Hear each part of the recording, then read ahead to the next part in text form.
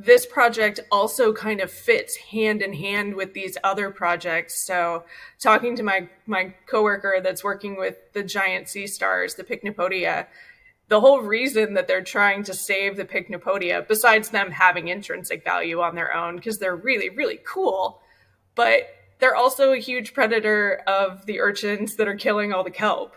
So like those two things go hand in hand. And if there's no kelp, then there's not going to be any urchins eventually. Those two things go hand in hand. So if you want to save the sea stars, you also have to have kelp. And if you want to save the kelp, we need the sea stars.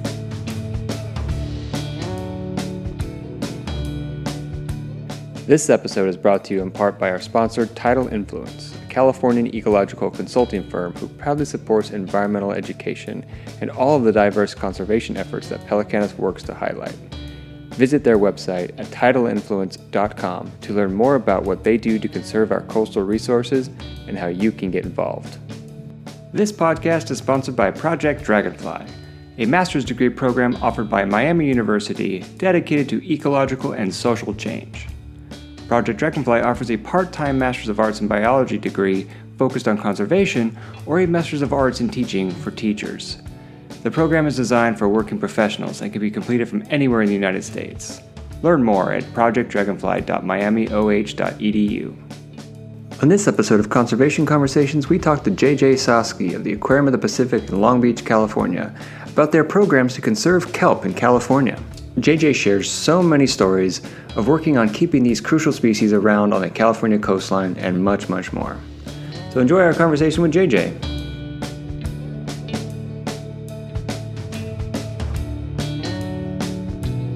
JJ, thank you so much for joining us. Please introduce yourself and tell us who you are and what you do with the aquarium. Sure. My name is JJ Sosky. I am a senior biologist in the Northern Gallery, so that deals with cold water animals found along our central coast up through Alaska. And we border a little bit into Japan as well with our spider crabs. So cold water, I work with a lot of really interesting invertebrates. Specifically, I really love my basket stars, sea pens, and I sort of specialize at the aquarium in growing macroalgae, so larger seaweeds that are for display. And I've dabbled in a lot of other things over the course of my time at the aquarium. I've been here verging on 10 years, so I've done a little bit of everything. Can you talk a little bit about your macroalgae project? I know you have a long, or a kind of a growing program on how to, or pun intended, I guess, growing program, how to grow algae. So please talk about that program. Sure. So the main part of the project is basically very similar to a seed bank, or I've seen AZA refer to it as a biobank, which I really like, especially because we're not keeping actual seeds, but we're keeping genetic tissue of bull kelp, which is one of the forest building species found in the more northern edge of the range I work with. It's a forest building species up there. Within the last couple of decades, it's really taken a big hit, mostly due to global warming. So what we're doing is preserving that tissue in the hopes that in the future we could potentially outplant kelp and try and restore some of those sites. But for now, the important thing is gathering the samples, gathering the genetic material, and then finding out how to keep it in stasis and then doing that. So they think the partners we're working with have suggested that we can keep them for up to 10 years in stasis, which is really exciting. I think that's something that most people wouldn't expect. So explain that a little bit. So you can keep the kelp up to 10 years in stasis. Does that mean like little Jurassic Park vials that you're talking about? Yeah. So I'm sure you can drop in some footage of all of the little test tubes that I'm working with. So because kelp has an alternate life cycle, it's real weird. Instead of being a flowering plant that then produces seeds that then turn into an identical plant, it releases spores, which then settle, and those spores develop into either a male or female gametophyte, which is just a word for basically a clump of cells that's reproductive tissue. And those are actually, I mean, you would call them adults. They stay teeny tiny on the ocean floor. But those are the organisms that are producing eggs and sperm, and then getting together and producing the large kelp plant individual once they come together. But a kelp can only produce spores, and spores only produce gametophytes, and then you need the gametophytes to produce a plant. So it's got this extra step in the middle. But that can actually be really advantageous too, because like I said, I'm keeping them in stasis. They also kind of do that in the wild where they'll hunker down, and if the season isn't right, they could stay on the seafloor for, possibly a couple of years. So an area that you might think has been deforested could potentially see blooms of kelp that were there that you didn't know were there. So we're basically taking those small gametophytes, putting them in a test tube, and then the goal is actually not to grow them in that situation. So we're keeping them in an environmental chamber, aka my wine cooler. So I have wine coolers set up. They just hold the perfect temperature. It's a little warmer than a refrigerator, so it's holding between like 48 and 50 degrees Fahrenheit, and then very low red light, basically to prevent them from growing vegetatively, because it'll turn into like big clumps of tissue. Like you can't actually reproduce it in that form. But we just want to have one little pom-pom in each test tube. And then they get a water change every 6 months, and it's kind of hands off. Other than that, just low light, cold conditions, and try not to disturb them too much. It's funny because you have kind of the opposite job of what everyone else we've talked to, where they're trying to reproduce and grow and make more of everything. And you're like, just stop growing, please. Right. Just stay right there. Right there, just in case. Yeah. Okay. So just for a little bit of a programmatic context. So you're, just to kind of take a step back, you said you have some partners in this KELP project, but you're, I guess, sorry, dumb question, but why are you doing that? Why does the program exist? Yeah, exactly. Like why are you, why are we collecting all the kelp, and why are we trying to keep it in stasis, and what's the overall goal of the project? Sure. So, I mean, they've got people on the project that are all sorts of scientists. They've got geneticists. I think the guy at USC works mostly in genetics. So you've got people that will be working on potentially selective breeding. We could be using these samples to figure out which ones do better in warmer water, or maybe we're from the more southern range that might do better in warmer water. So you've got people that could be working on selective breeding. But the idea is really, in the future, if we need to outplant, we need to have the material available for that outplanting. So that's sort of where the project, it's at the very beginning stage right now, is just collect the material so you have it to work with in the future. That's awesome, because, when you do hear the random positive environmental story in the news, sea turtles or something like that, you kind of go, oh, sea turtles are coming back in the Southeast. Great. What you don't know is 40, 50 years ago, somebody like you or whoever's in the program put all that effort into figuring out, okay, what's the problem and what do we do about it? And then, all right, let's start doing it.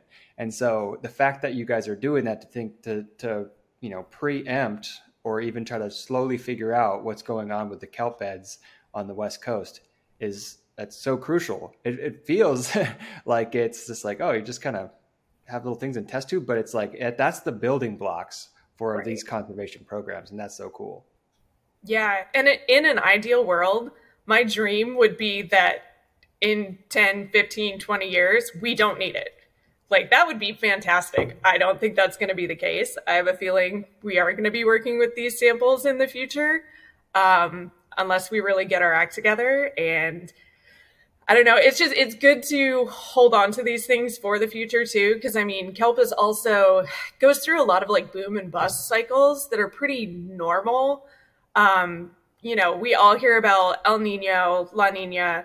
Those weather patterns have always existed. So you're always going to have warm weather warm years or colder years, the kelp is going to do better in a colder year than a warmer year.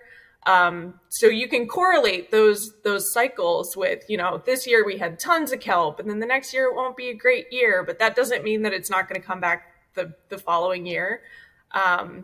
That's important too to remember. Just because we see it start to do better in the wild doesn't mean that, I'm going to throw these samples away, because you never know what's going to happen in 5 years from now.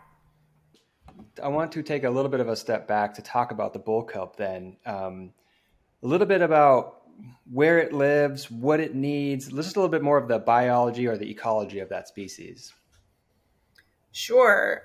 So like I was saying before, it's a forest building species. So it's really important habitat to almost everything that lives in and around it. It's critical habitat for lots and lots of animals. It exists, down into Monterey and then up through Alaska, probably a little, some air on either side, a little further south than that, a little further north than that. But yeah, I mean, it can grow incredibly tall, like over 60 feet tall. It's a weird one. It's looks like mostly stipe. So it's like a big, long bullwhip. That's why it's bull kelp, because it looks like a bullwhip. It's a long whip of a stipe, and then it's got one float on the top like a buoy, and then all those long blades come off of that, so it shades the floor a little bit. It'll drop blades, which is really important to a lot of the animals that, the echinoderms that are going to be chomping on algae and subsisting on that. But unfortunately, that means if they get the base of it, they can dislodge the whole thing, and then it's just gone. You mentioned floats, and that reminds me, I feel like I remember learning that the floats in giant, maybe not bull kelp, but it's one of the only natural occurrences of carbon monoxide. Is that correct?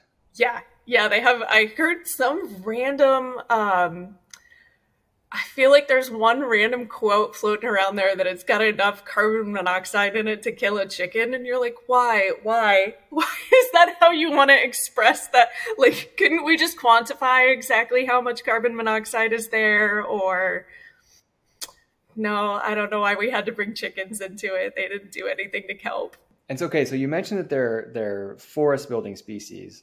And my first image is just like a kelp forest and how cool that is. But then when you actually think about the importance of that, is you think of all the fish, shark species, invertebrates, everything that goes into it. Because like if you're ever at the beach and you have like a kelp holdfast that washes up, if you open up that holdfast, there's thousands and thousands of little organisms in there, if not hundreds of different species. So the ecological importance of this species is huge. Yeah, I think my mom is a naturalist that's really obsessed with trees and birds and forests in general. And it really is such a good analogy to compare it to trees, because it fulfills almost every role you can think of in a food web or in an ecological setting, because it's going to be food for certain animals. It's going to be housing for certain animals. Lots of animals lay their eggs on it or live directly on it. You've got sessile invertebrates that are living on the blades of the kelp. And then it also, it acts to mitigate wave action. So it can slow waves down as they come into shore. Lots of animals live in the base of it too, in the holdfast, just like you said. Animals lay their eggs in the holdfast, just like we were talking about. And then it's also a carbon sink. So when those blades rip off and then get swept out to sea and then eventually sink to the bottom of the ocean, lots of people are really focusing on the idea of using it as a carbon sink right now too. So and it creates oxygen. I tend to, I bristle a little bit every time you hear people say like, oh, kelp is the lungs of the ocean. You're like, no, little tiny micro algae are the lungs of the ocean, but it does produce oxygen as well. So it is important for that. It's just, don't downplay the microalgae. Those are really important too. Such an interesting species, like we grew up in Southern California, but you go to the beach and you're just like, oh, there's some kelp, whatever. But then the more you learn about it, the fact that like it's such a cool species. It's not even the most complicated either. Like, please don't even ask me about some of the other more complicated seaweeds that have like males and females instead of animals that or individuals that just release spores, that gets even more confusing. In thinking about conservation or in any environmental work, really, is different people have different motivations, right? And one of the big motivations for folks that aren't in the field is how does it benefit humans? And, there's the big scale stuff, global warming. We need to reforest or stop deforestation for the sake of global warming. We need to work on fisheries so that we don't have fisheries collapse, those kinds of things. But I know a lot of us that are in the field, we might harbor our own internal emotions like, well, I just do it because I want to see more of it. And so I'm curious about your motivations in working with kelp and working with kelp forests. And then also in that, do you mind speaking to, is kelp used? Is bull kelp or any of the algae? Because I know carrageenan is used in a lot of products, and just want to try to see from your perspective how kelp affects us in our day-to-day lives. Sure. So again, I think it's very similar to looking at a forest. There are those of us who are just going to see the intrinsic value of like, this is a beautiful habitat and we should preserve it as it is because it is just inherently beautiful and special, and you don't need to go into it any more than that.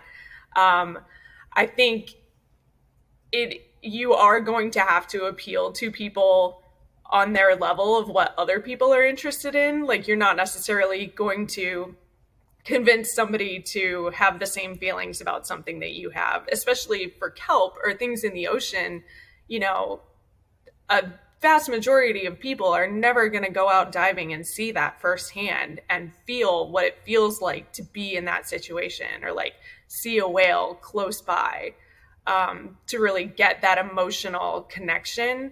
So I think that there is a lot of value. It, borders on manipulation, but I think there is a lot of value to trying to figure out how to convince other people that it has worth, just where they're going to find worth from it. So similar, like I turn the lights off and conserve energy because I think it's a good thing to do. And I know that electricity comes from burning coal where I grew up, and they're still doing that. So there's great reasons to turn off your lights to save the forest.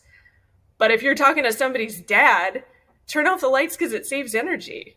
We still win if you can convince people that they're going to benefit from saving those kelps. Then yeah, you're going to find a benefit. So going into that, there is commercial value in kelp. Kelp has been harvested along this coast for a really long time. We talk at the aquarium all the time about the uses of kelp as and the alginate is used in products like ice cream to keep it from freezing really solid. It gives your ice cream that soft texture even when it's frozen. It's used in toothpaste. I'm seeing tons more skincare than I used to using kelp products. I'm seeing a lot more of that recently. And then also bull kelp specifically is being harvested in Alaska for human consumption. So you can get kelp pickles, and they make like a chili garlic crisp that's got kelp in it, kelp salsas.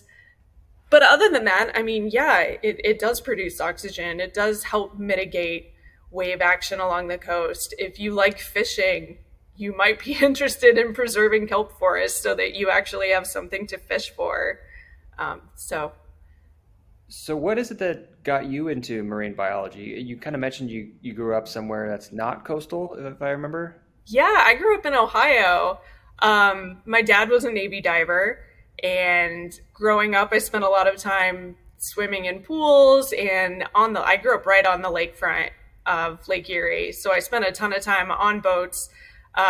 It wasn't as landlocked as you expect when you hear Ohio. I actually grew up right on the water. So spent a ton of my childhood in and on the water, snorkeling, and, which isn't something you generally think of doing in a lake, but I spent a lot of time snorkeling, looking at bluegill and bass and finding where they were hiding out. You can remember doing school projects of collecting lake water to look under a microscope. So I've always been super interested in seeing what was under the water's surface. And I can just remember being in high school and opening a book about shells and seeing a picture of a nautilus, and it just like kind of blowing my mind. Like, what is that? That's so weird. That's so crazy. It hadn't even occurred to me that something could be that unique. And it just kind of like sparked that interest of wanting to learn more about what I don't know, like understanding that we've just scratched the surface. So I think just getting really interested in those sorts of things. But I will say, I thought I was going to be working with freshwater fish more than I am now. How did you end up with the aquarium then? I always kind of knew that I wanted to work for an aquarium. You know, I went to aquariums as a kid with my parents and zoos. And especially after working in college with a lab where I was keeping zebrafish, I realized very quickly that I have a short attention span. And I don't want to work with the same animal for the rest of my life and only look at one fish forever. It gets kind of dull. So I knew that I wanted to work for aquariums. So early in my college career, I was getting internships at aquariums, and right out of college, I did some environmental work in freshwater science, but was working that whole time to get positions in aquariums. Talking about your programs, I should say, and all of the other people we've talked to at the Aquarium of the Pacific that are part of a much larger different communities for each project, all come together in this larger conservation effort. And one of the things we highlight, obviously, is the fact that these organizations are doing this. And, we don't like to, skirt over all the bad things happening. It's like, that's the basis of why we're doing this, is to then show, hey, here's all these people doing all this work to try to, reverse that. And so to me, that has to feel really good to be a part of a larger thing. It has to be optimistic. So can you please talk about that feeling of being part of a larger group? And, does that motivate you day to day, or is that just kind of like your head down, just flushing water between kelp vials, or how does that work?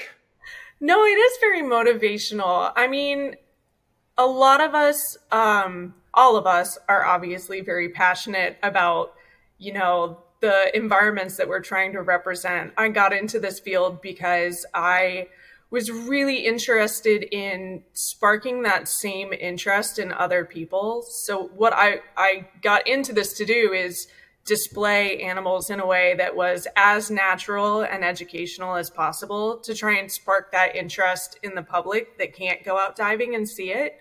And then from there, obviously, it's great to get to work on all of these research and conservation projects. It makes you feel like you're doing even more, because that's the educational aspect is really important as far as aquariums go, but I'm loving getting to do more and more of the conservation work. That was one of the reasons I was really passionate about moving to the coast. Working in aquariums that were more landlocked, it's a lot more display focused, and you don't get to go do these side projects as much. So like the abalone monitoring that we do and all of the open ocean diving, that's some of the stuff that I really, really enjoy doing. And I think one of the other things I really love about it is I'm a small part of this project, but this project also kind of fits hand in hand with these other projects. So talking to my coworker that's working with the giant sea stars, the Pycnopodia, the whole reason that they're trying to save the Pycnopodia, besides them having intrinsic value on their own, because they're really, really cool, but they're also a huge predator of the urchins that are killing all the kelp. So like those two things go hand in hand. And if there's no kelp, then there's not going to be any urchins eventually. Those two things go hand in hand. So if you want to save the sea stars, you also have to have kelp. And if you want to save the kelp, we need the sea stars. And then you can draw in the abalone. Like I'm loving having this team of my friends and colleagues that are working on very different projects, but they all fit together in saving the same sort of habitat. And that's, specifically our cold water coast. You're going to hear the same things from people who are doing coral research. You're going to have your coral people that are depending on people growing baby urchins so that they can co-culture things together. But I love that collaboration. It's like you're part of a small project, but your small project is also part of bigger projects. So lots of working with each other. And as large of a field as it is, it's also very small too, because you'll meet people and go, oh yeah, I met that person at this other dive and they're working on this with this other person. So you'll see them at this conference.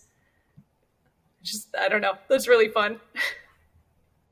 That's fantastic. JJ, thank you so much. We could ask 1,000 more questions over the next 3 hours all about KELP and everything else you do. But we'd love to learn about your program and how it all fits into this larger conservation movement that the aquarium is doing. So thank you so much. That was amazing. Thank you. Awesome. Thank you for having me.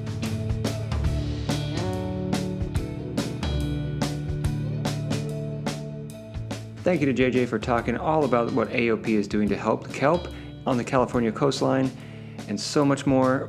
Please either visit AOP when you're in town or consider donating to help them recover local wildlife and habitats. Visit them at www.aquariumofpacific.org to see how you can help. Hosts and producers are Austin and Taylor Parker. Producer is Madeline Walden. Music was provided by Picture Book Studios. Don't forget to like, comment, and subscribe if you want to help. Thanks again. We'll talk to you next time.